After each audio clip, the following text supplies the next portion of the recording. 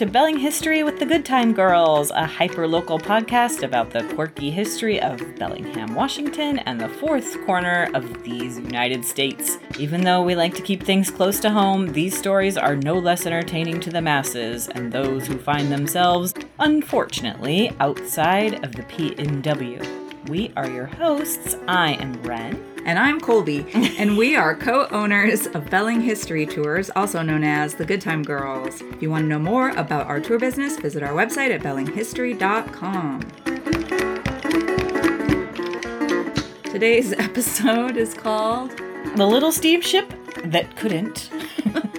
Today we're continuing our dive into the deep waters of shipwrecks. So you'll recall in our last episode we talked about a shipwreck in 1875 off of Lummi Island, the wreck of the bark Union, and then the trial of the captain who was believed to have wrecked it on purpose, and the whole saga of the salvage of that wreck and a whole lot of history of salvaging shipwrecks. Yeah, that shipwreck story was interesting in that it may have been on purpose and also that no one lost their lives. There are many stories of shipwrecks with much more horrific outcomes for the people on board, and we do have some of those stories in our pipeline, but this next story isn't too bad. We've only got one death, so we're easing you in. All right. But for us, that's not too bad. Right? This was also a shipwreck that did not yield a shipwreck, meaning that the boat, though beat up, never sank completely, and it was immediately salvaged and rebuilt, so there's no cool, shipwreck site down underwater. This is more of a survival tale. Yes, so no more literal deep dives into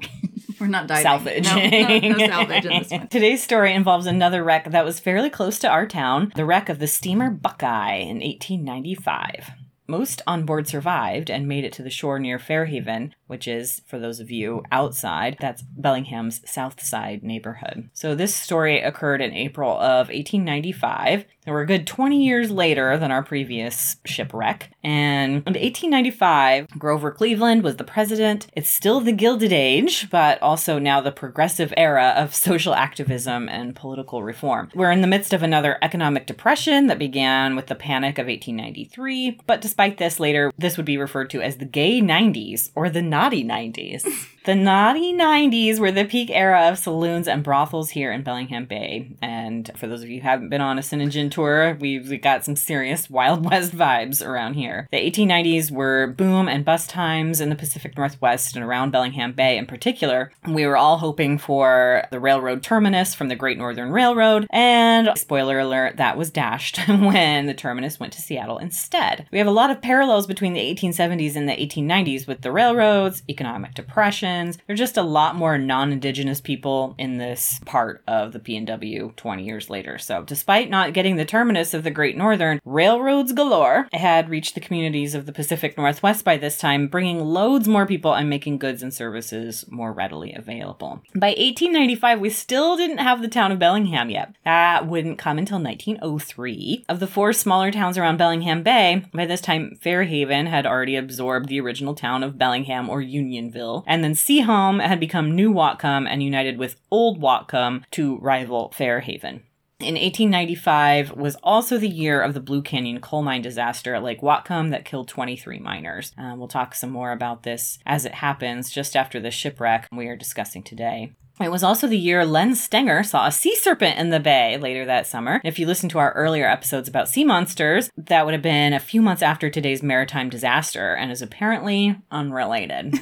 Also, later that summer of 1895, Mark Twain spoke at the Lighthouse Theater and stayed in the Fairhaven Hotel. He didn't have great reviews of our little town. And at this time, maritime travel continued to be very important, especially for people living on the islands of the San Juans and around the waterways of the Puget Sound. We're going to talk today about the steamer Buckeye. So I'm going to tell you a little bit about it. It was a small wood-burning steamboat. The Buckeye, like many boats, got a makeover more than once. So we're just going to generally know it was about 60 feet. And that's not that huge, again. So that's like 4 cars in length. It's not a very large boat. Little guys is the Mosquito Fleet, yes. Right? So we have this picture here from the Saltwater People Historical Society's blog of the Buckeye. And there's another photo of it that I've come across where it looks quite different. And I don't know what the dates are for either of these, but Interesting. I'm thinking this one here that we're looking at is more or less what it looked like at the time. It looks very much to me like one of the classic Mickey Mouse cartoons, you know, Steamboat Willie. And or like a Popeye kind of vibe. It is definitely like old-timey, but it looks like a teeny tiny ferry. So this boat was part of what we were talking about, what we referred to as the Mosquito Fleet of Puget Sound. Interestingly, that term Mosquito Fleet came from various fleets of small boats in the U.S. Navy. The term became adopted here in the Pacific Northwest for the fleets of small steam vessels that were used in the Puget Sound during the late 19th and early 20th century. The Puget Sound Mosquito Fleet consisted of a bunch of different private transportation companies running these little passenger and freight boats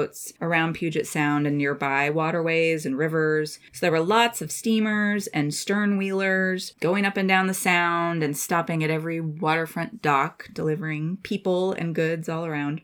So we had mentioned last time that steamboat technology had arrived very early on and was coexisting with the sailing ships. So we're still seeing that gradual transition, but more and more steamboats. They were gaining steam, if you will. Wow.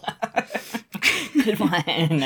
So you had competition from railroads now for some of that passenger and freight traffic. And then you're going to get automobiles coming on the scene. And now our Washington State ferry system runs on pretty much a lot of the same routes that those early Mosquito fleet boats did. While steamboats were shifted from route to route, there was a tendency for vessels to be run on the same little routes for long periods of time. Mm-hmm. They didn't have modern radar equipment, no GPS. So you really had to rely on navigational skill and experience. So the more you knew your route, the more familiar you were with the particular hazards and things in that area, the Hence better. Why they keep you on there for a while. That makes sense. So that was part of what would make a run safe and profitable, is having knowledgeable crew. Mm-hmm. It wasn't easy to put a new boat on a new route without a crew with strong local experience. The steamboats could not really stop running like at night or in bad weather. Sometimes they would, but they kind of had to keep on going.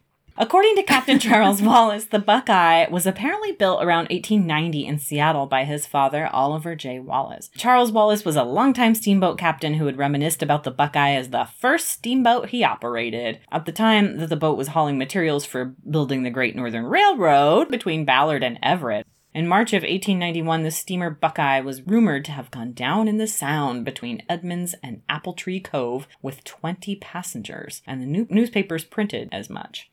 Headlines asserted, "Lost in the Sound. Steamer Buckeye went down with 20 passengers, mostly women from Edmonds." Dark. The Buckeye had been loaded with cabbages and other market vegetables. The majority of the 20 people were women. A storm came up. A railroad grader said he saw a light bobbing on the water and then it disappeared. The boat did not return to Edmonds as expected, and the beach was reportedly strewn with cabbages and wreckage. Thus, the rumor of the boat having been wrecked began circulating. However, that story was disproved by the arrival of the steamer on the next day. Oopsie doopsie. Well, the women, it turns out the Buckeye just decided to wait out the storm and return the next morning instead. Must have lost some cabbages overboard. Just rolling, I love the papers. Rolling just this like, way and that. They're like, they must be dead. It's been 20 minutes. We better sound the alarm. Yeah, obviously they didn't have a way to communicate to Apple Tree Cove, so apparently the story of the disappearing light and the cabbages washing ashore caused people to fear the worst, which I guess I can't really blame them. Back in the day, I probably would have thought that too. Everybody dies all the time. You're like, yeah. Some cabbages.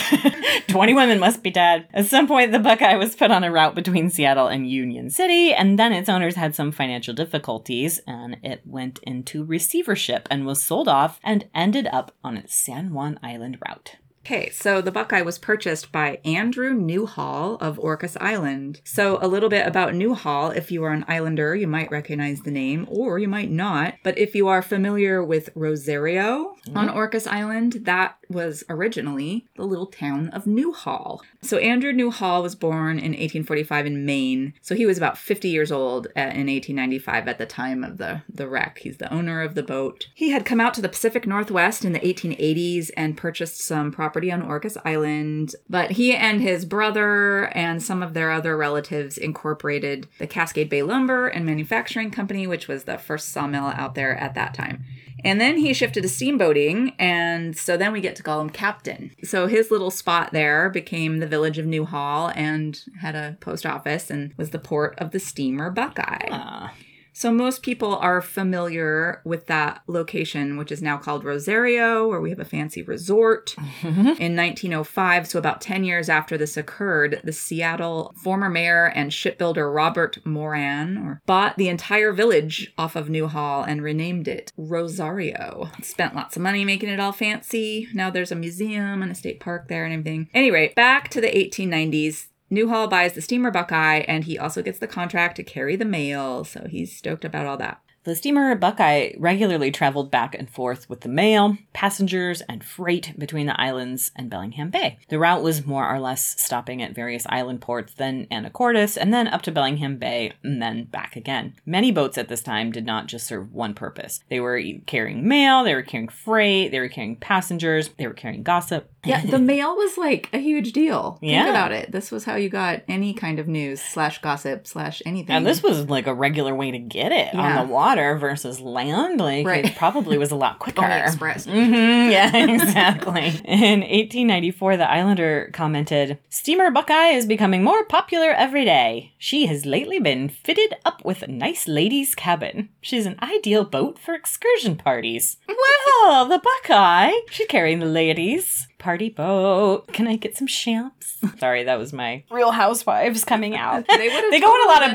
boats, and they drink a lot of champs. Yeah. So, they need an excursion. They would have loved it. At the time of the wreck in 1895, the steamer Buckeye was traveling between Friday Harbor and New Whatcom when it capsized in Bellingham Bay, south of Eliza Island, 2 miles off the site of the Chuckanut Quarry, or midway between Eliza Island and Wildcat Cove. Eliza Island is the site of Jim Wardner's Flat Cat Ranch. If you've been on a Gore lore tour in Fairhaven, you'll know all about it. So essentially, it floundered off of where we now have Larrabee State Park. Of course, at that time, there was not much there, not even really a road yet. There was sort of a wagon road known as the Burfiend Road that went to the home site of Richard or Dick Dietrich Burfiend in that area. There was also a lot of talk and planning for both a waterfront road and a railroad route, but neither had been put in yet. So those who landed, it was not easy going in that little spot. Basically, it threw the woods from there. We'll get to that. So according to news reports, there were 6 passengers and a crew of 5 aboard the vessel. According to other news reports, there were a crew of 6 and 5 passengers. So there's a few people who I'm like, were they crew? Were they passenger? Question marks? I don't know. So we had the crew consisting of the captain, Oscar Hahn, the mate, Charles E. Bowden, the engineer, E.A. Snyder, bit of a mystery man, and the fireman, a youngster named Melvin Cummins, and then there was a cook, question mark, who's never specifically named in any article I could find. The passengers are Will D. Jenkins, then there was a man named William Asher, a man named W.H. Bennett, and a couple, the Henry and Bertha Kautzman. Tony Vogt. He was a rancher / butcher. He had the meat. Okay. He had the cows that are on the ship. We'll get to that. I had to look up some sea captain terminology because I kept getting confused because it literally seems like everyone in the Pacific Northwest is captain somebody. And I'm like, what does this mean? Does it mean they have a boat? Right. How do you be a captain? How do you be a captain? Yes. So I think it's fairly similar to get your captain's various licenses or whatever they are now, but I think there are different levels of captain. So there might be more than one captain on a ship, but only one captain. Okay? Got it. Makes sense? Yep. Because, the 2 top officers in charge on this boat are the captain and the chief mate. But the chief mate is also called captain, so I was so confused. Like, who's the captain here? What is happening? It's like, who's on first? Yeah. So the main captain, the captain, is his legal title is actually master, and he's in command of the ship. Jesus. Okay. Master captain. Master captain. And he has the total authority and is personally responsible for everything on board a ship and every person. And then the chief mate, the second in command, sometimes called first officer, he is responsible to and acts under command of the captain. And he has a bunch of duties like coordinating, loading stuff on the ship safely. And he does a lot of other stuff on the ship and manages the activities of the crew. But the important difference is he doesn't have the personal responsibility or the potential for personal loss invested in it that a captain does. Gotcha. He doesn't get paid as much. That license level is easier to get. Okay. And so I guess a master has to have served at least 1 year as a chief mate. Mm-hmm. So in our story, we got Captain Oscar Hahn, the master captain, and he is somewhat of a newbie. According to reports, he had only taken out his first master's papers a short time ago, and the Buckeye was his first command. He had previously been a mate on a boat called the Dispatch, which had burned the year prior at Friday Harbor. So Oscar Hahn was born in 1872 in Wisconsin, so he was about 23 years old at the time. Oh, no. So he's a young captain here. Yeah, that's real young. And he was married. His wife had just given birth to their son Arthur in 1894. That was their first child, so he had a little one at home, and he was only 23 years old. So he's in command of the ship. And there was a quote from the Islander saying, "Captain Hahn of the steamer Buckeye is fast winning his way in popular esteem by his quiet, courteous, and gentlemanly manner of conducting business." So he was a well-liked young captain. Yeah, and the ladies on the boat. This is the party boat, so of course, like young, handsome Captain Boy. Like Oscar. The mate, so second in command, now we know, was Captain Charles Edward Bowden. So he was at the wheel when the steamer was wrecked. He was much older than Hahn, which may have played into some dynamics that weren't great with the two of them. And afterwards, he admitted to bad feelings between him and Captain Hahn, perhaps due to the age difference and their respective ranks. Who knows? Bowden was born about 1852 in New Zealand, so he was a good 20 years older than Hahn. He was in his 40s at the time of the wreck. Bowden had been, quote, many years on the water, including a long experience in Puget Sound. He built the schooner Perry in 1875 and in 1887 had her converted into a steamer, of which he was master for 16 years until 1891. So damn, he's got some real experience here. Probably he had named the schooner after his wife, Electa Perry. Bowden and Electa had two daughters, Ida and Alice, who were teenagers at the time of the wreck of the Buckeye. Also, his wife had left him for another man in 1891, oh my god, by whom she had more children. So perhaps Bowden was experiencing hard times at the time of the wreck. Probably not the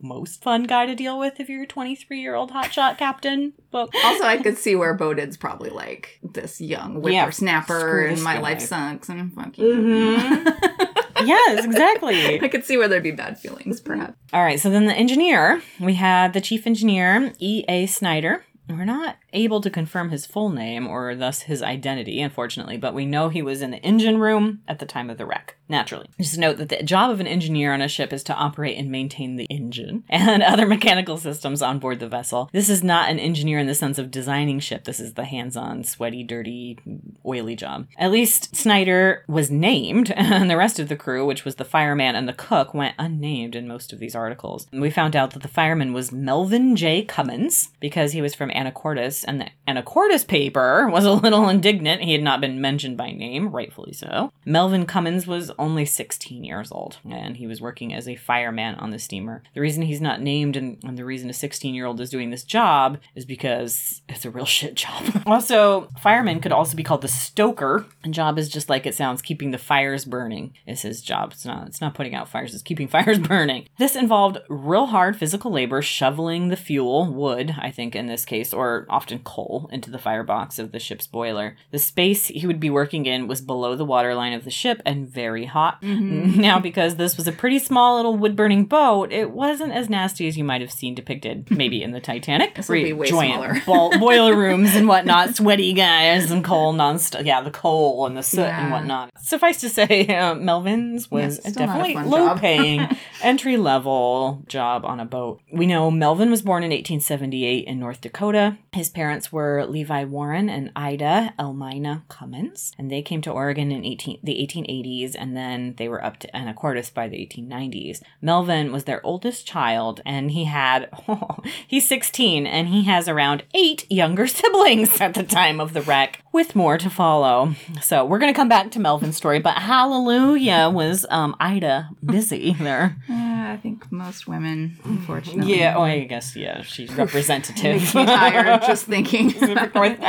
Okay, so the mystery cook, who was not named in any article I could find in any newspaper. So this actually made me suspicious that maybe the cook was not white, because that was a very common thing where you'd see accounts of shipwrecks and crew members that were not white just were not even named or listed or anything. And they would just be like, and some Chinese crew or something like that. But this cook does seem to have been put on the lifeboat and survived, which made me lean back to, maybe he was white. I don't know.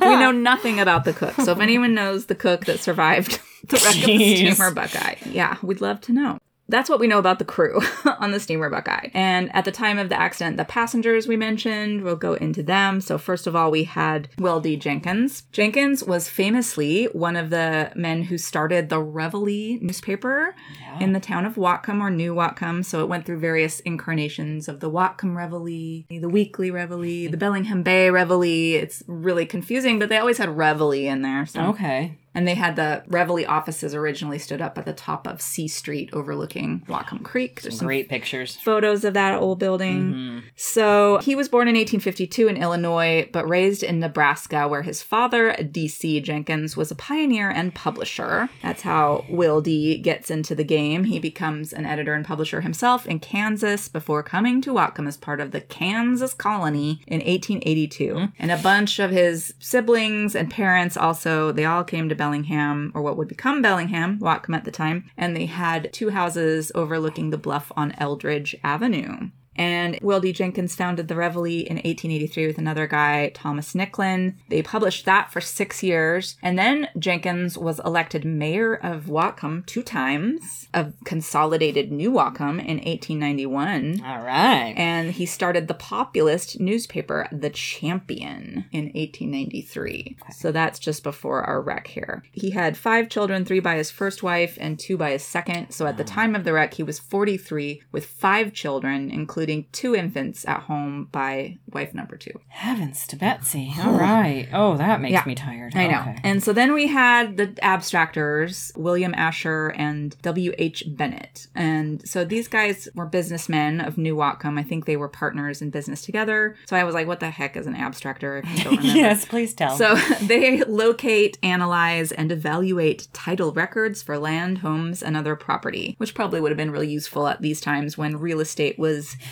just booming. You needed somebody to actually go out there and like look at it. And what it was worth, I guess. So not much information about W.H. Bennett, including what W.H. stands for. So he's Bennett. William L. Asher was born in 1848 in Indiana and was about 47 years of age then at the time of the wreck, with a wife and teenage daughter living in Whatcom. We had Tony Vogt, the rancher. Now, this guy, so he lived at Friday Harbor, and he was a stock raiser / wheeled and dealed in cows and sheep, and also was a butcher of said animals. Yeah. So he was bringing some livestock and produce over to the mainland. Not cabbages. He was about 35 years of age, unmarried. At the time of the wreck, he was in the bottom of the boat with his livestock. Oh, dear. And it said he lost all of it and some produce that he was bringing to. So maybe there were some cabbages. So he lost about $5,000 in today's money worth of stuff. So it wasn't a ton. Not a ton. It wasn't a big boat. No. But next we had the Kautzmans. Mr. and Mrs. Kautzman were living in Anacortes at the time. Kautzman was an owner-operator of the Wilson House Hotel in Anacortes and a liquor dealer. Okay, Kautzmans. So we're German here. He was coming to Whatcom because he owned property there on Elk Street. So he was coming to pay his taxes on that property, and reportedly he was looking to start up a liquor business in that town as well. On Whatcom, on Elk, which is State Street as we know it today, y'all. Yes, thank you. So Henry Kautzman was 55 years old, born around 1840 in Germany, and his wife was Bertha, and also German, and about 40 years old or so at the time of the wreck. So they had been married in Kansas and had 2 sons, August and Henry Jr., who were 17 and 11 years of age, respectively. And they were not on the journey with their parents. So that's everybody, I think. Okay. We've mostly accounted for everyone on board. Right. So we got to get to the wreck. So, we know the abstractors, Bennett and Asher, were returning to Whatcom from West Sound, where they had gone to appraise some property, so presumably were some of the first passengers on board at Orcas Island. At Friday Harbor on San Juan Island is presumably where Ranchy Butcher, presumably where the butcher, Tony Vogt, and his livestock and freight were loaded. The papers described the Buckeye as having left there heavily loaded with livestock and hay. The livestock included 5 cattle, 20 sheep, and 2 hogs. And he was down there with them when the boat... That does not sound like a good time. Some of the passengers were reported that the steamer was badly listed to the port or left side all the way up from Anacortes due to the perhaps badly loaded freight animals. So it was a little wobbly, just a little tilty to one side. Yeah, listing to one side. Okay. The steamer stopped at Anacortes for mail and passengers at 2:30. Presumably, the Cotsmans boarded at Anacortes, being from there, and were headed for Whatcom. Will D. Jenkins also got on at Anacortes. He lived in Whatcom. The weather was stormy, but as the steamer had safely crossed Rosario Strait, it was not thought that an accident was a possibility between there and Whatcom. So, I guess they crossed Rosario Strait to get to Anacortes. Just an FYI, Rosario Strait separates San Juan, Skagit, and Whatcom counties. It continues to be a major shipping channel and is apparently frequently preferred to other passages to the west due to the advantageous currents and whatnot. A strait just being a narrow channel between land masses. We've got Haro Strait outside of the San Juan, separating the islands from Canada, bigger straits of Georgia, and Juan de Fuca. So at any rate, despite the rough weather, all went well until off Chacanat when an unusually heavy southeast wind gust struck the steamer. An account in The Blade says, "The storm was terrific and the sea was furious, surging over the boat at intervals like a huge avalanche. The pilot allowed her to run in the trough of the sea. The cargo was shifted and shuffled at the will of the waves, and suddenly a mighty billow dashed its great bulk against the doomed vessel, raised it high in the air, and hurled it down into the seething trough. The cattle huddled to the port side. The cargo slid to the diction of gravitation, and the little wave, following, rolled the Buckeye over on her port side, a hopeless wreck at the mercy of the wind and waves." That sounds really fucking scary.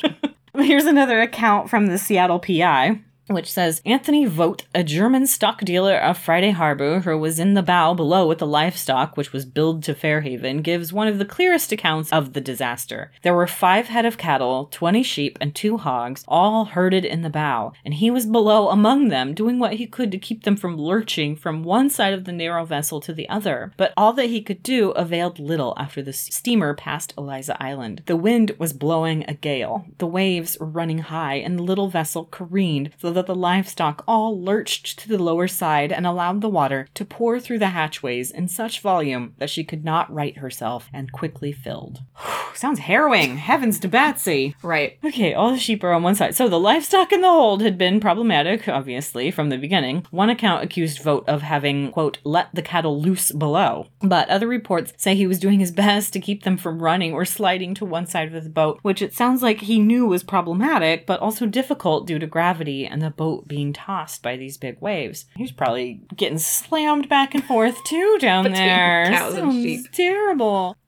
And the shit. So I guess there had been some kind of issue with the doors to where the cattle were, because in a later account, Mr. Bennett, he said that if the doors below where the stock were had been properly barricaded so as to shut out the water, the steamer would have righted. So he said it was the water pouring through the doors, which added to the weight of the frightened livestock that are all on one side of the boat. Crushing boat. So the boat just couldn't right itself once you get a wave of water adding in there to that. Yeah. He said he had spoken to Mr. Bowden, who is first mate, about the necessity of fastening the doors, and he said he even offered to do it himself if he could give him a hammer and nails. And then according to first mate Bowden, he said, yeah, Bennett had spoken to him about it, and then he said that he spoke to the captain. And then he said, who's ultimately in charge. Oh, the 23-year-old little hotshot boy. I mean, Bowden's at the wheel. He's driving the boat. He's got all his duties. He could clearly, he was in charge of the shit coming on and the crew and all of that. Yes. He could have done that. Well, should have done that. I don't know. But ultimately, it's up to the captain, which he said he told him. What's the captain doing? I don't think closing some fucking doors. He's not driving I'm the ship, sorry. though. I'm getting... Okay. I understand, though. Okay. Anyway. There could be a little, weird communication. So, well, and then listen to that this. they didn't think was going to be an issue. So here, this is according to Bowden. So okay. take that. It's his side. All right. But he said he told Captain Hahn, and the captain did not do anything about it, but instead turned to the other passengers and remarked that Bowden was afraid. And that things would only get worse in Bellingham Bay. Which, does that mean he's being kind of snarky, kind of a dick? Just a little hot shot. Boy, He's yes. like, you afraid, Bowden? This is the vibe I get. It's just gonna get worse. I I don't know. At any rate, it sounds like people knew the doors were an issue and there was some bucks being passed on the Buckeye. Wasn't me. I told him, kind of a thing. Yep. Ultimately, whose job was it to deal with the doors? I don't know.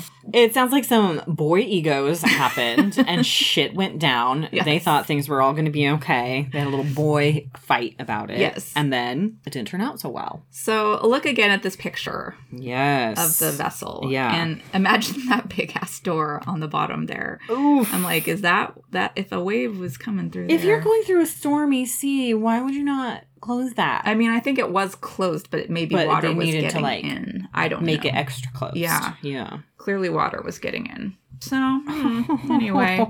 And then the animals were down there. Yeah. That is a lot of animals in that little tiny boat. And then the people's quarters are like in the back there where those littler windows are. Yeah, so everybody remember, this thing is the length of 4 cars. Yeah. It's not So they have large. 20 sheep and 5 big cows and Crammed 2 in hogs that are just going to eat everybody alive, swim to shore and like be fine. Oh, no, Those things that's are not fucking what nuts. Oh no. Spoiler. But you guys we'll obviously post this and we'll have a link to it so you can go and look at this boat. But holy moly, I can't even imagine the chaos that was happening. It gets worse. Okay, buckle up, bitches. All right, so where was everyone and what were they doing when the disaster struck? So we know Tony Vogt. We know where he was. He was taking care of his cattle in the bow of the boat. When the heavy seas commenced to strike the steamer, the waves washed over the top of the doors and drenched him, and he began to realize it was time to go. Ominous. According to the Blade, the passengers were in the cabins behind where the livestock were. There were 2 cabins. Mr. Jenkins occupied the forward cabin alone, and the rest were in the rear cabin. According to the Blade, the first animation Mr. Jenkins had of the accident was a great flood bursting open the door, rushing through the first cabin into the second, with the velocity and volume of a mountain river, followed by the cries and screams and wild confusion of the passengers and crew who struggled waist deep in the water to save themselves. According to Mr. Asher, as the water rolled into the cabin, Mr. Bennett broke a side light and the 2 of them climbed out and began breaking out all the windows and helping the others out. According to the Blade, quote, in the confusion resulting from the horror of the crisis,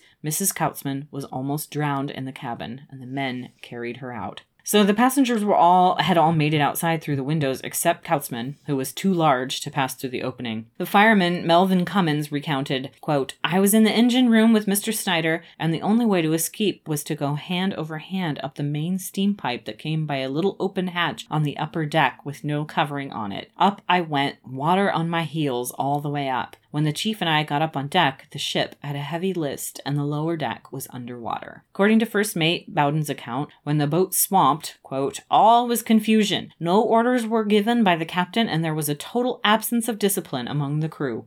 So we know Bowden was steering the boat. Notably, Captain Hahn's whereabouts were not mentioned, nor does he seem to have told his story to any newspaper. This is all his responsibility, so keeping his mouth shut was probably smart, but also he's a young captain and was probably pretty traumatized by all of this. It sounds like, he was nowhere to be found. I know. It was weird. I kept being like, what about the captain? What's he doing? Because they're Yeah. like telling everybody's story, and I'm like, they never really give his side of the thing. And it could be because he was keeping his mouth shut, but it could have been because he's shitting his pants with the cows. Yeah, right. Down. So it's weird. Oh, man. Mm-hmm. Sympathy for all these folks. Was not, So the boat is on its side. Chaos is happening. And guess what? We've got lifeboat issues. Oh. Every time. Ooh.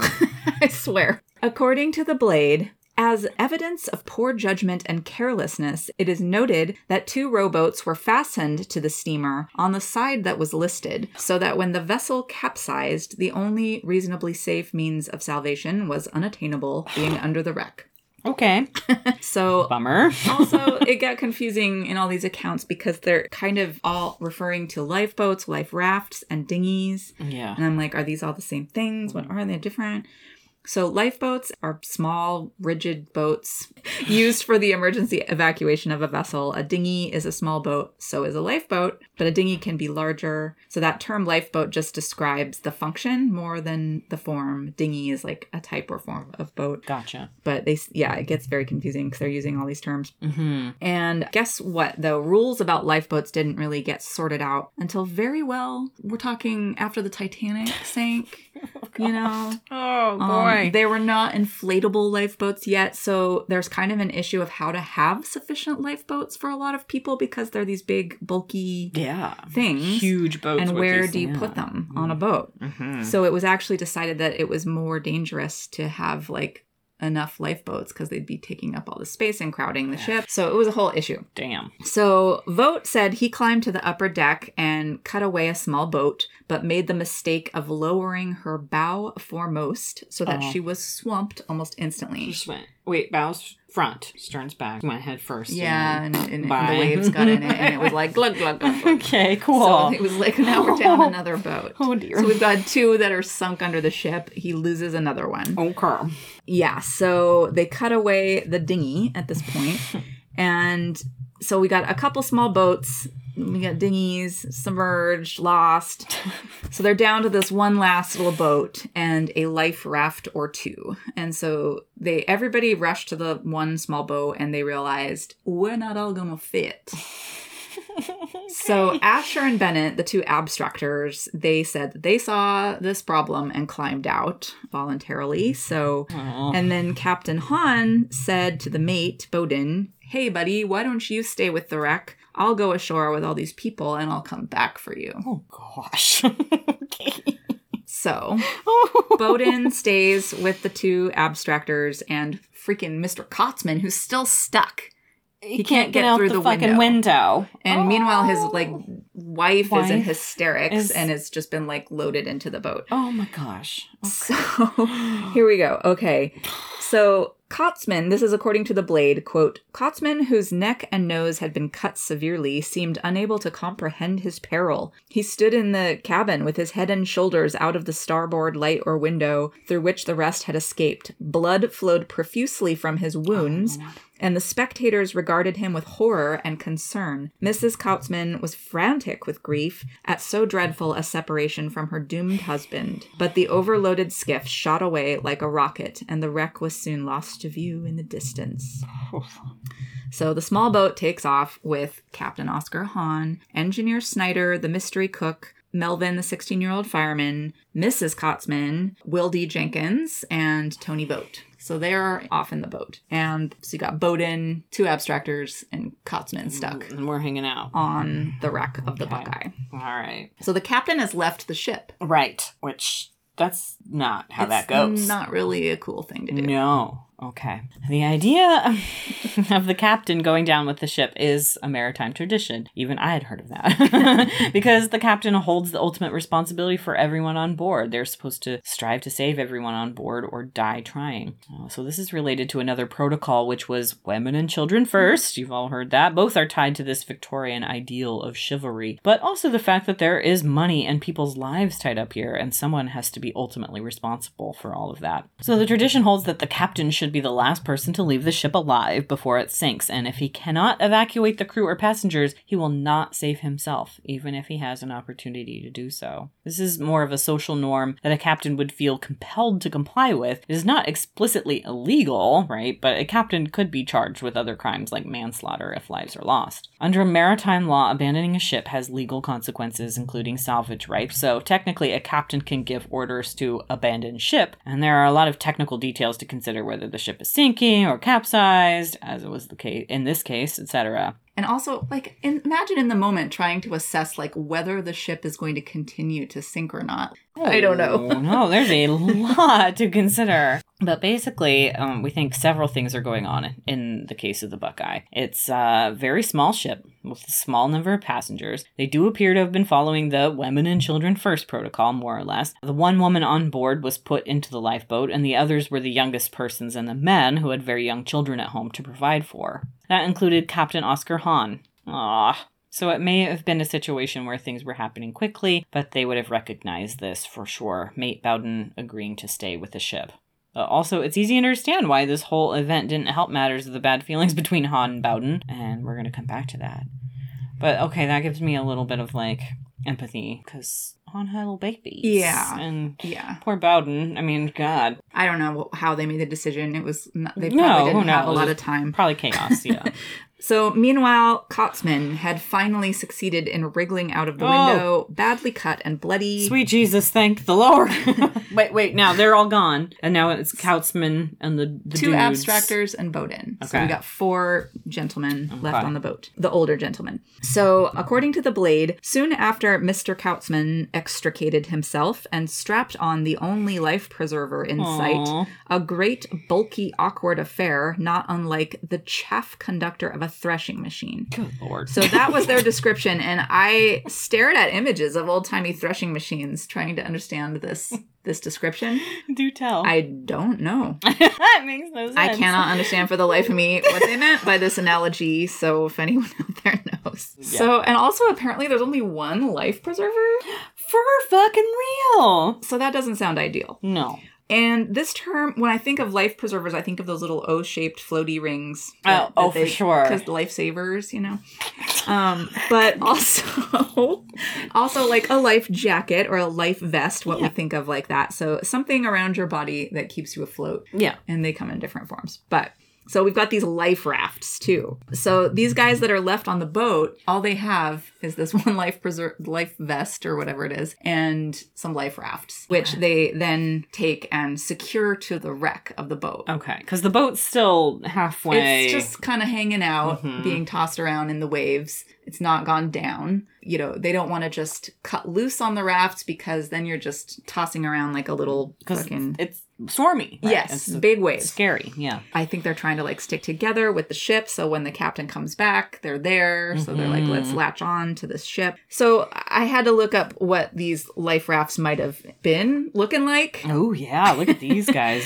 So again, no inflatable technology. These are like, think Tom fucking Sawyer Huck Finn raft, like some sticks strapped together. No, it's a little more tech than that, but essentially it looks like a wood pallet to me. Not a whole lot, and these things look heavy. Yeah. And I can't even see any handles on. There's a couple different varieties, but I'm like, how do you hold on to that? I don't know, yeah. I don't know. So it looks like, a wooden pallet with something buoyant sandwiched inside. It just seems like this would not be something you'd want to be stuck on while being tossed in large waves on the freezing cold. If I were getting onto a boat and that was my life raft, I would say, no, thank you.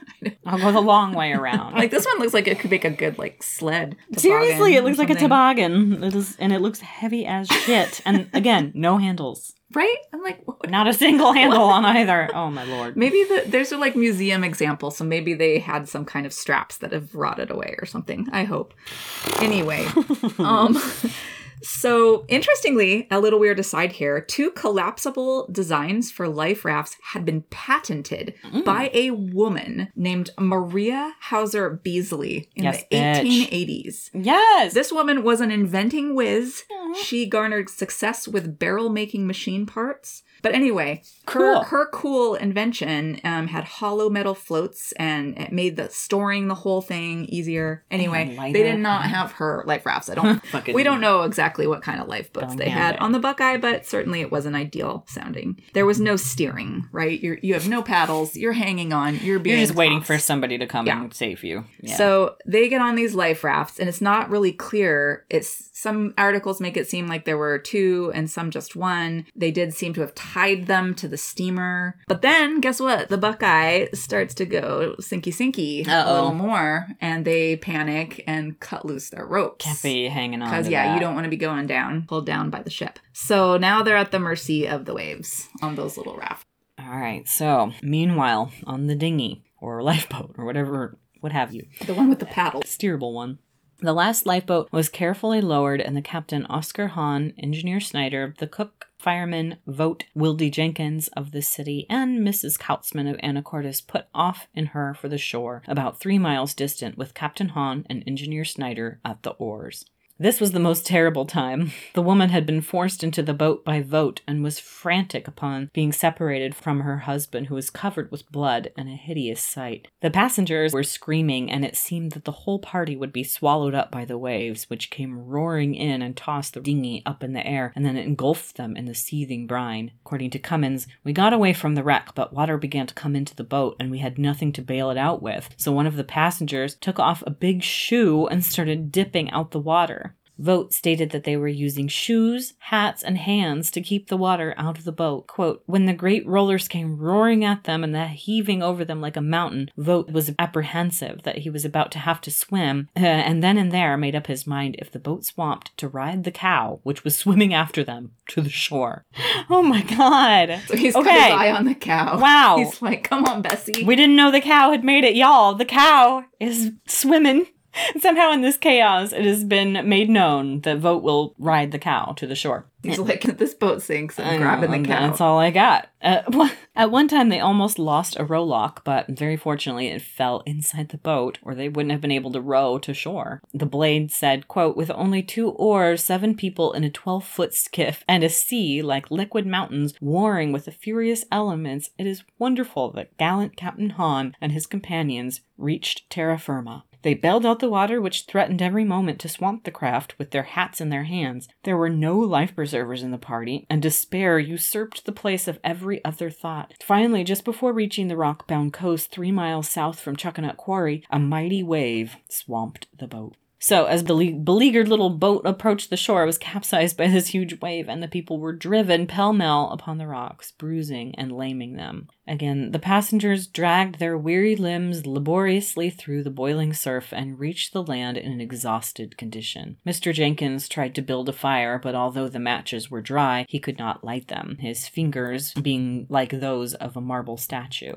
It's a good thing no one had to try to ride a swimming cow, because apparently, none of the cattle from the wreck steamer reached the shore, although many of them swam a remarkable distance, apparently. Oh my goodness! Poor Vogt, he's watching his cows drown They're one all by drowning one. and well, oh my goodness. I didn't know a cow could swim in the first place. Right? But Jesus, hallelujah. Imagine those cows, how terrified they are. And the sheeps. All of them. Oh, goodness. Okay, so recall that Bowden had stated to the PI that Captain Hahn had asked him to stay with the remaining passengers until he could return for them, to which Bowden agreed. Note that Captain Hahn did not go back out in that little boat after reaching shore, although could you blame him? Oh. As that did not sound easy or even safe to do so. But yeah, I could see why, after the fact, Bowden was probably a little pissed off. Like, dude, you said you'd come back for me, and you didn't. But how Anyway, could he? I They know. almost died. My So goodness. Bowden later stated that it was clearly Hahn's duty to return to the wreck and save those remaining upon it, and that any one of the other 5 men who went ashore with him could have just as well carried the news to Fairhaven and had assistance sent from there. In fact, 16-year-old Melvin Cummins also told the Anacortes American newspaper that after the landing he wanted to return in the boat for those on the wreck, but he could not get anyone to accompany him. Oh, boy. So, man. the 16-year-old Melvin Cummins is like, I'll go back. Oh, Somebody come on, and nobody would go. I mean, I cannot blame them. no, it's traumatizing, but yeah, that's But part of your good job. for Melvin for thinking of the rest of those people out there. He's like worried about them. Okay, so what did happen was, from various accounts, piecing things together, wasn't completely clear, but they made their way to the Burfiend property. Mm-hmm. So we got Dick Burfiend. Remember him? Who had come to this area in the 1880s, his brother Henry, and they owned a bunch of property out there on Chuckanut. So Dick Burfiend and his wife and small child basically would have been out there in like a cabin or house of some sort, and the Burfiend Road then led from their place along the waterfront past the quarry into the town of Fairhaven. So Vogt reportedly carried Mrs. Kautzman 2 miles from the beach to shelter at the Burfiends. According to one account, Captain Hahn and some other members of the crew secured Richard Burfiend's horse and rode that to Fairhaven. So they hastened to Fairhaven, 6 miles away through the brush on the run. Melvin Cummins recollected, "When we got to Wildcat Cove south of Chuckanut, I found a trail leading to a road. I walked all the way to Fairhaven, got in town just before dark, and found a newsboy who said he knew where Mr. Snyder Snyder lived. I asked him if he would show me the way, and I told him I had no money but a pocket full of agates that he could have. He said that was better than money, so we were on our way at once. Mrs. Snyder bandaged my hands and put me to bed. So I'm like, this is a really cute account because he's like, I've got some agates. Oh. But also, like, why? What's Melvin? The 16-year-old, is he on his own? He just walked to Fairhaven by himself? It's unclear. It doesn't sound like there's nobody went with anyone. him. Oh, And he's the fucking hero of this whole thing. I don't know who the Snyders are that he's referring to, or whether they're related to the engineer who's also named Snyder. Something about or Snyder. Anything. Anyway. So one paper stated that the men on the rafts were indebted for their lives for the captain's promptness in securing the services of the tug Boyden, which went to their rescue, not to be confused with Bowden. So we got a tug, Boyden, not Bowden, in Fairhaven. Got that it. The crew went to go say, hey, go pick up our friends who are out there floundering at sea. Right. However, other accounts stated that when Hahn reported to Captain Buckley of the tug that the Buckeye had capsized and was bargaining with him to go out to tow in the wreck, that he didn't say anything about people clinging to the wreck, and that they only found out several minutes later from another member of the crew, which I'm presuming is the engineer. But that's a little weird. Huh. All right. I don't know. I don't know where I stand here. Right. Meanwhile, Mrs. Kautzman was taken from the Burfeens to the home of Mr. and Mrs. A.M. Liu of Fairhaven, where she was reportedly near crazed with grief. Quote, the wife of the deceased, bruised and wounded, was cared for at the home of A.M. Liu, and she was nearly delirious all night and raved of her husband and his bloody appearance on the wreck when she saw him for the last time. So no, we just spoilered it that he does become deceased. He does eventually become deceased. Oh my goodness. Poor lady. He's our specialty. One casualty. No, Alphaeus, Al Liu, was a liquor dealer and saloon guy. We aren't sure exactly where he was living at the time, somewhere in the Fairhaven vicinity with his wife Mary and teenage daughter Lulu. Lulu. I love that. Meanwhile, the other four were still out afloating at the sea. And you'll recall the remaining four, the mate, Captain Bowden, the abstractors, Mr. Asher and Mr. Bennett, and poor bloody Mr. Kautzman were clinging on the life rafts, or whatever, which were tied to the capsized steamer until it started to sink. The hay had been loaded on the boat with the livestock, and that was keeping the boat afloat, lying on her side, but after about 3 hours, it began to sink, and Team Life Raft decided to cut loose. The papers reported, they severed connection with the Buckeye, and their life rafts were knocked about by the waves like bubbles. They began drifting with the wind and tide. Mr. Kautzman, believed to likely have been weak from loss of blood, became numb with cold and began to struggle to hang on.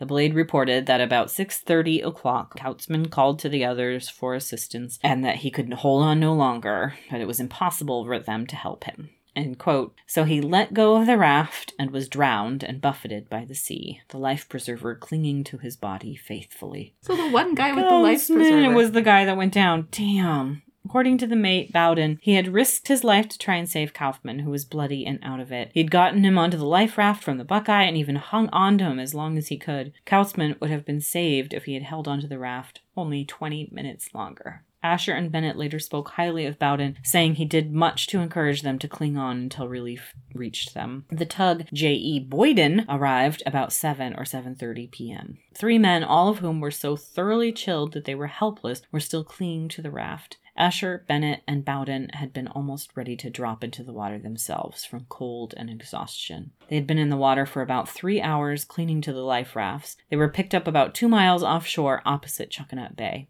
Mr. Asher said he could not possibly have lasted half an hour longer. He was incapable of action, and so were his companions. They had to be lifted to the tug by their rescuers. So as for the Buckeye... Oh, it's still out there, but it's sunken now. It's started to go down. Another boat, the tug Katy, had also been out in the gale with the tug Boyden, and they were trying to wrangle the wreckage until almost midnight. The tugs both tried for an hour to tow the wreck of the Buckeye into port, but they just couldn't manage it with the stormy sea. I can't believe they tried. I know, and then I'm imagining Stupid. that you're like the mate and those other guys shivering on board the ship while they're Yeah, being like, fuck it, can we go just home go? now? Screw the boat. I'm, oh my my God. So the Reveille reported, the storm of Tuesday night lingered Wednesday. At that time, a particular spectacle presented itself on the waterfront. The tug Boyden was seen steaming south in the harbor before the city, towing some submerged thing from near the mouth of the Nooksack. The tow was said to be the steamer Buckeye, which the tug had picked up off Fort Bellingham, where the wreck had drifted after she capsized 10 miles away. There was nothing to indicate a steamer in the tow, as the cabin had been washed off and a few heavy deck timbers only rose above the water, and over these the water dashed. The wreck was taken to Fairhaven and beached at the ocean dock. Another account stated, "It is pretty well smashed,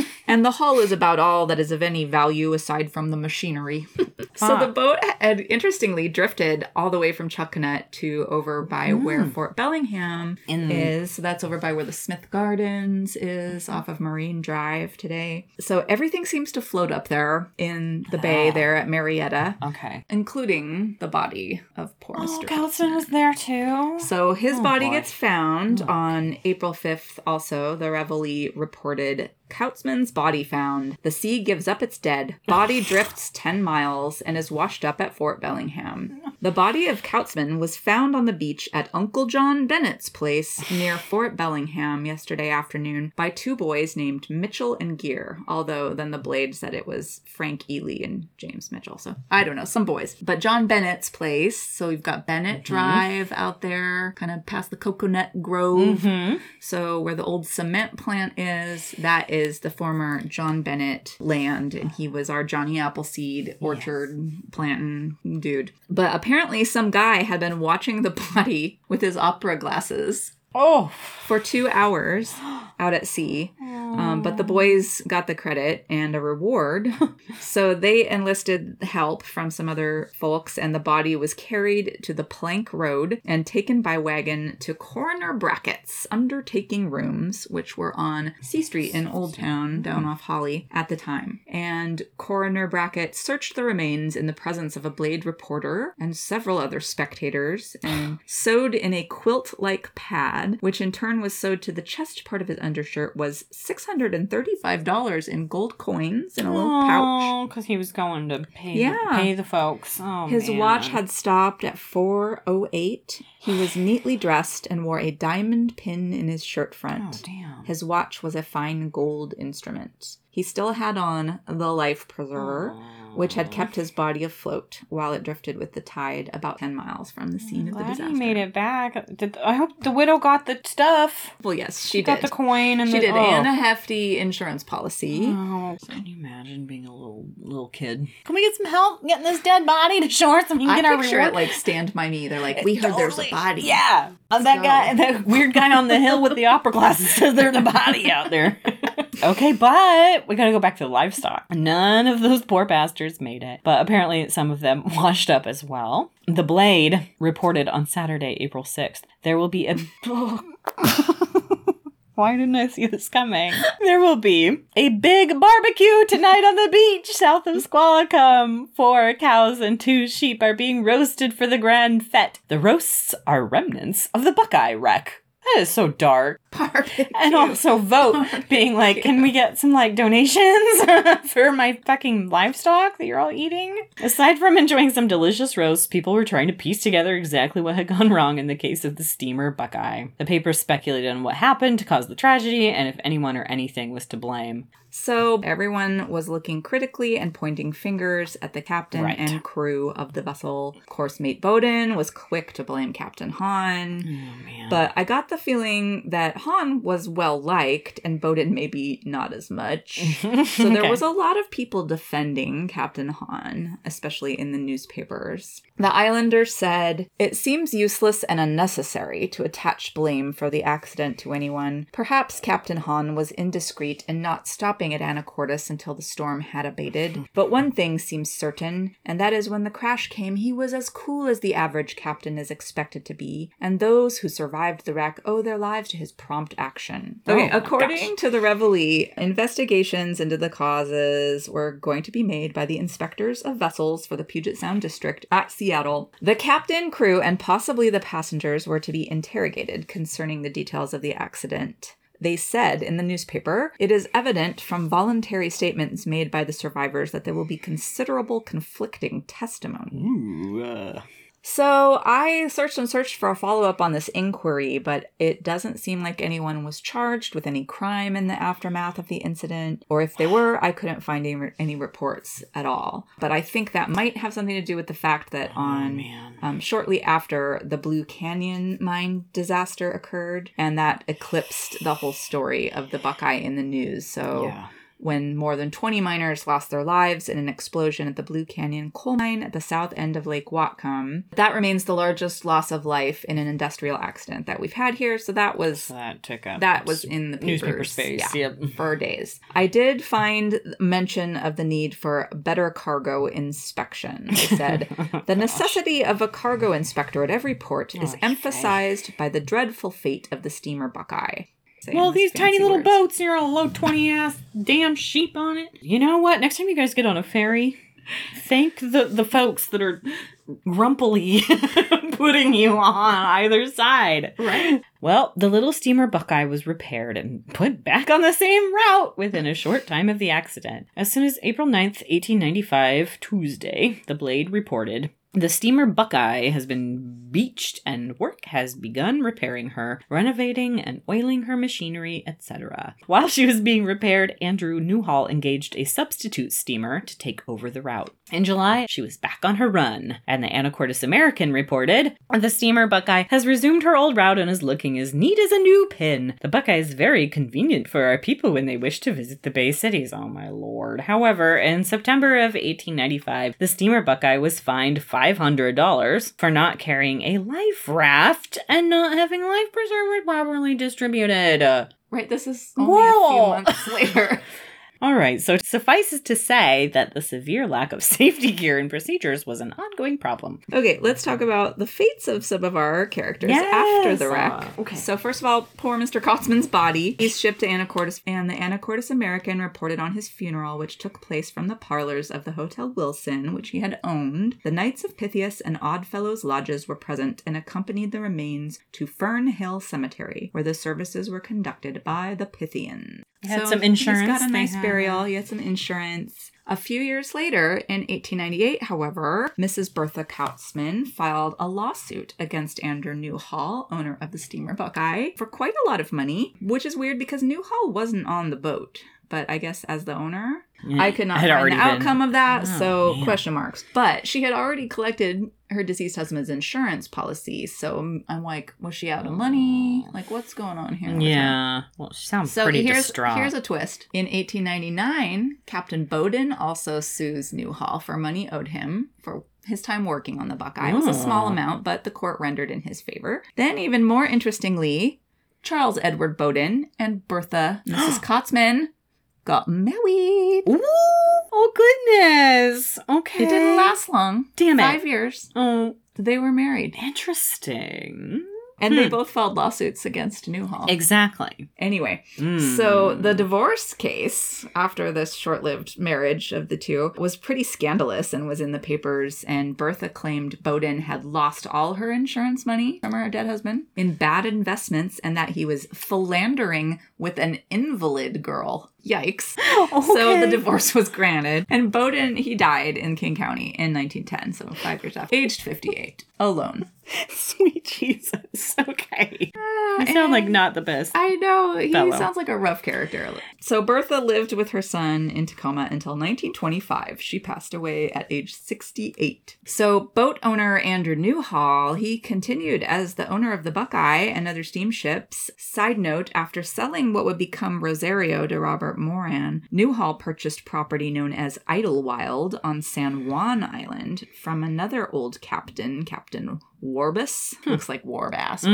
I like Warbass. And on that property was the cottage of Captain George E. Piggott. Ooh, another Piggott house. I know. Okay. Anyway, that's a side note. Captain Oscar Hahn, he kept on a steamboating. And he worked for the PAF, Pacific American Fisheries, living on the islands, and he died in 1936 at about age 64. One of his sons followed in his steamboating footsteps, and the other became a dentist. Okay, Melvin J. Cummins. the hero of this whole story, the teenage fireman. By the age of 20, he was working as a marine engineer. He got married and had 2 daughters, worked in maritime trade all his life. Colby found a cute photo of him on Ancestry.com in his little maritime uniform and cap with a cigar in his mouth and a big smile. Melvin died in 1958 at Fort Steilacoom, age 79. So we don't know about the engineer, Mr. Snyder, or the mysterious cook. We could not confirm their identities, and there was very little information about them. So William Asher, though, of the abstractor duo, remained in Bellingham and worked various administrative or office jobs. And he died in 1925, age 75. The fate of the other abstractor, Bennett, is unclear, but he didn't appear to stick around this area. Tony Vogt apparently moved, and I remember that's our butcher man, that's our cow man, moved some of his operations to Bellingham in the Happy Valley neighborhood. He had a slaughterhouse on what was the outskirts of Fairhaven at the time, way out on Donovan Avenue near 31st Street. Tony Vogt later died at his home over on 11th Street in Bellingham in 1932 at the age of 74. Okay, we got Will D. Jenkins. He was elected Secretary of State on the People's Party ticket in 1896 and served the term of 4 years. His second wife died in 1899, and he remarried number 3. And then he died 2 years later in San Francisco in 1902 at age 49. But here's a parting quote from Will D. Jenkins about this whole thing. "Life on the ocean wave and a home on the rolling deep is very pretty in song when on the shore." Yeah. So that's how he felt about that. I don't blame him. The steamer Buckeye went on to have a long career. The Buckeye also made the news when the Great White Fleet came to the Pacific Northwest as one of the many steamers who took advantage of that historic event to transport passengers out to see those ships. Oh, cool. Yeah, so that is a whole nother story. And that's later, we'll have to talk about. That was in 1908. Uh-huh. The Buckeye kept on chugging along until it was last operated by the Olympia Towing Company, and apparently its ultimate fate was destroyed by fire in 1930 at Stavis Bay in Hood's Canal, according to McCurdy's Marine History of the Pacific Northwest. It definitely was the little... It was the little steamer that could, It kept going, man. Well, dude, I have no coherent thoughts. That was riveting. But the safety regulations thing is kind of mind-boggling to me. It's just like a lot of people have to die before we're like, okay, we'll wear seatbelts. Yeah. Fine, we'll wear helmets. Oh, we'll have gun control. Right. Huh. Freedom. Yeah, but it hasn't gotten any better, y'all. But same old story. It is. History does repeat itself. There's nothing new under the sun, as they say. Are we going to talk about how this is our last episode of the season? Guess what? We need a break. Can you tell we've become more and more unhinged? We're like, what are we doing? No. This will be edited, so you won't even notice how much ended up on the cutting room floor. You have no idea. But October is our craziest, busiest month. We'll be all the spooky tours. Then, it's going to be our off season. And we had the idea that while we take a break to research more new topics and things and record some stuff, get ahead of ourselves so we don't have to be scrambling to get these out and edited in time to release to you, we're going to re-release some of our episodes that we recorded in 2020. Pandemic as part of the Bad Town series of the City of Subdued podcast. Yeah, we're really proud of those. That was like the little seed that got planted to bring you all what we have here today. And so some of you may have already listened to those, but if you feel like listening again, whatever. We may add some little updates. Oh, yeah. But we're going to mostly be working on new material because you know what? This is a lot of work. And we would love to hear your ideas and what you'd like to hear us talk about in the next season. So give us a shout. We have some ideas, but we're always open. We would love to hear your guys' input, feedback. Thanks for listening. Yeah. And we have coming up, we're going to be emceeing at Sea Feast in October as well, on top of all the other things. We are going to be pirating it up over there at Sea Feast on October 14th and 15th. Come to that. It is a wonderful, fun festival with lots of great stuff happening this year. And I also want to point out before we end that if you like the Gallus Brothers, our theme song, Devin Champlin, who is one of the Gallus Brothers, has a new album out on Bandcamp. Up, down, all around. Check him out. We'll link to that in our show notes. So, guys, that wraps up the episode. Well, hey there, mama, where'd you go? You gotta reap just what you sow, that's too bad.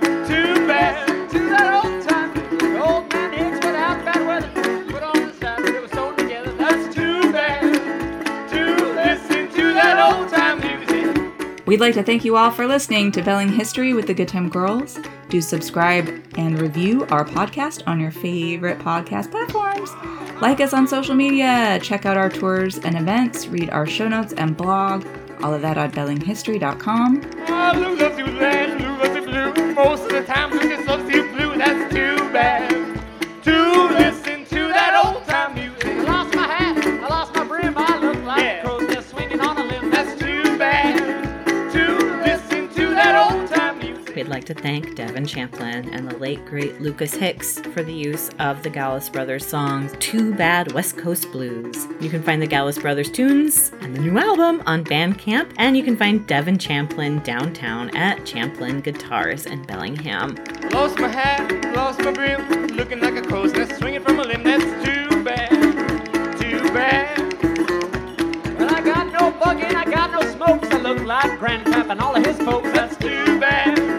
To listen to that old time music. All right, well, tune in soon for some repeat episodes and more from Belling History. I'm dead. I'm dead. Thank you. Thanks.